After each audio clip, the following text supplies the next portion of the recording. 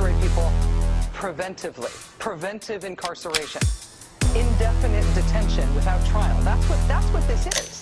That's what President Obama proposed today. If you strip away the euphemism. One civil liberties advocate told the New York Times today, quote, "We've known this was on the horizon for many years, but we were able to hold it off with George Bush. The idea that we might find ourselves fighting with the Obama administration over these powers is really stunning."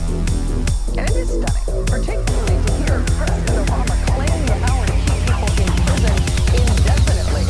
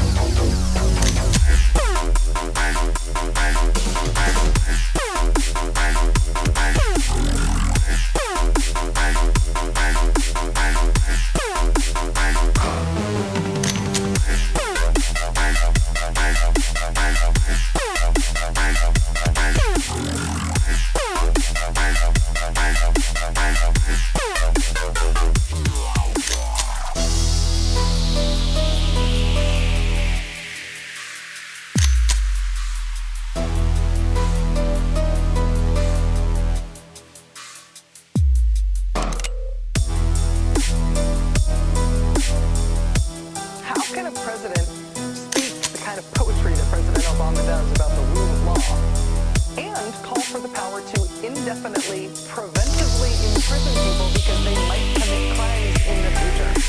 How do those two things coexist in the same man, even in the same speech?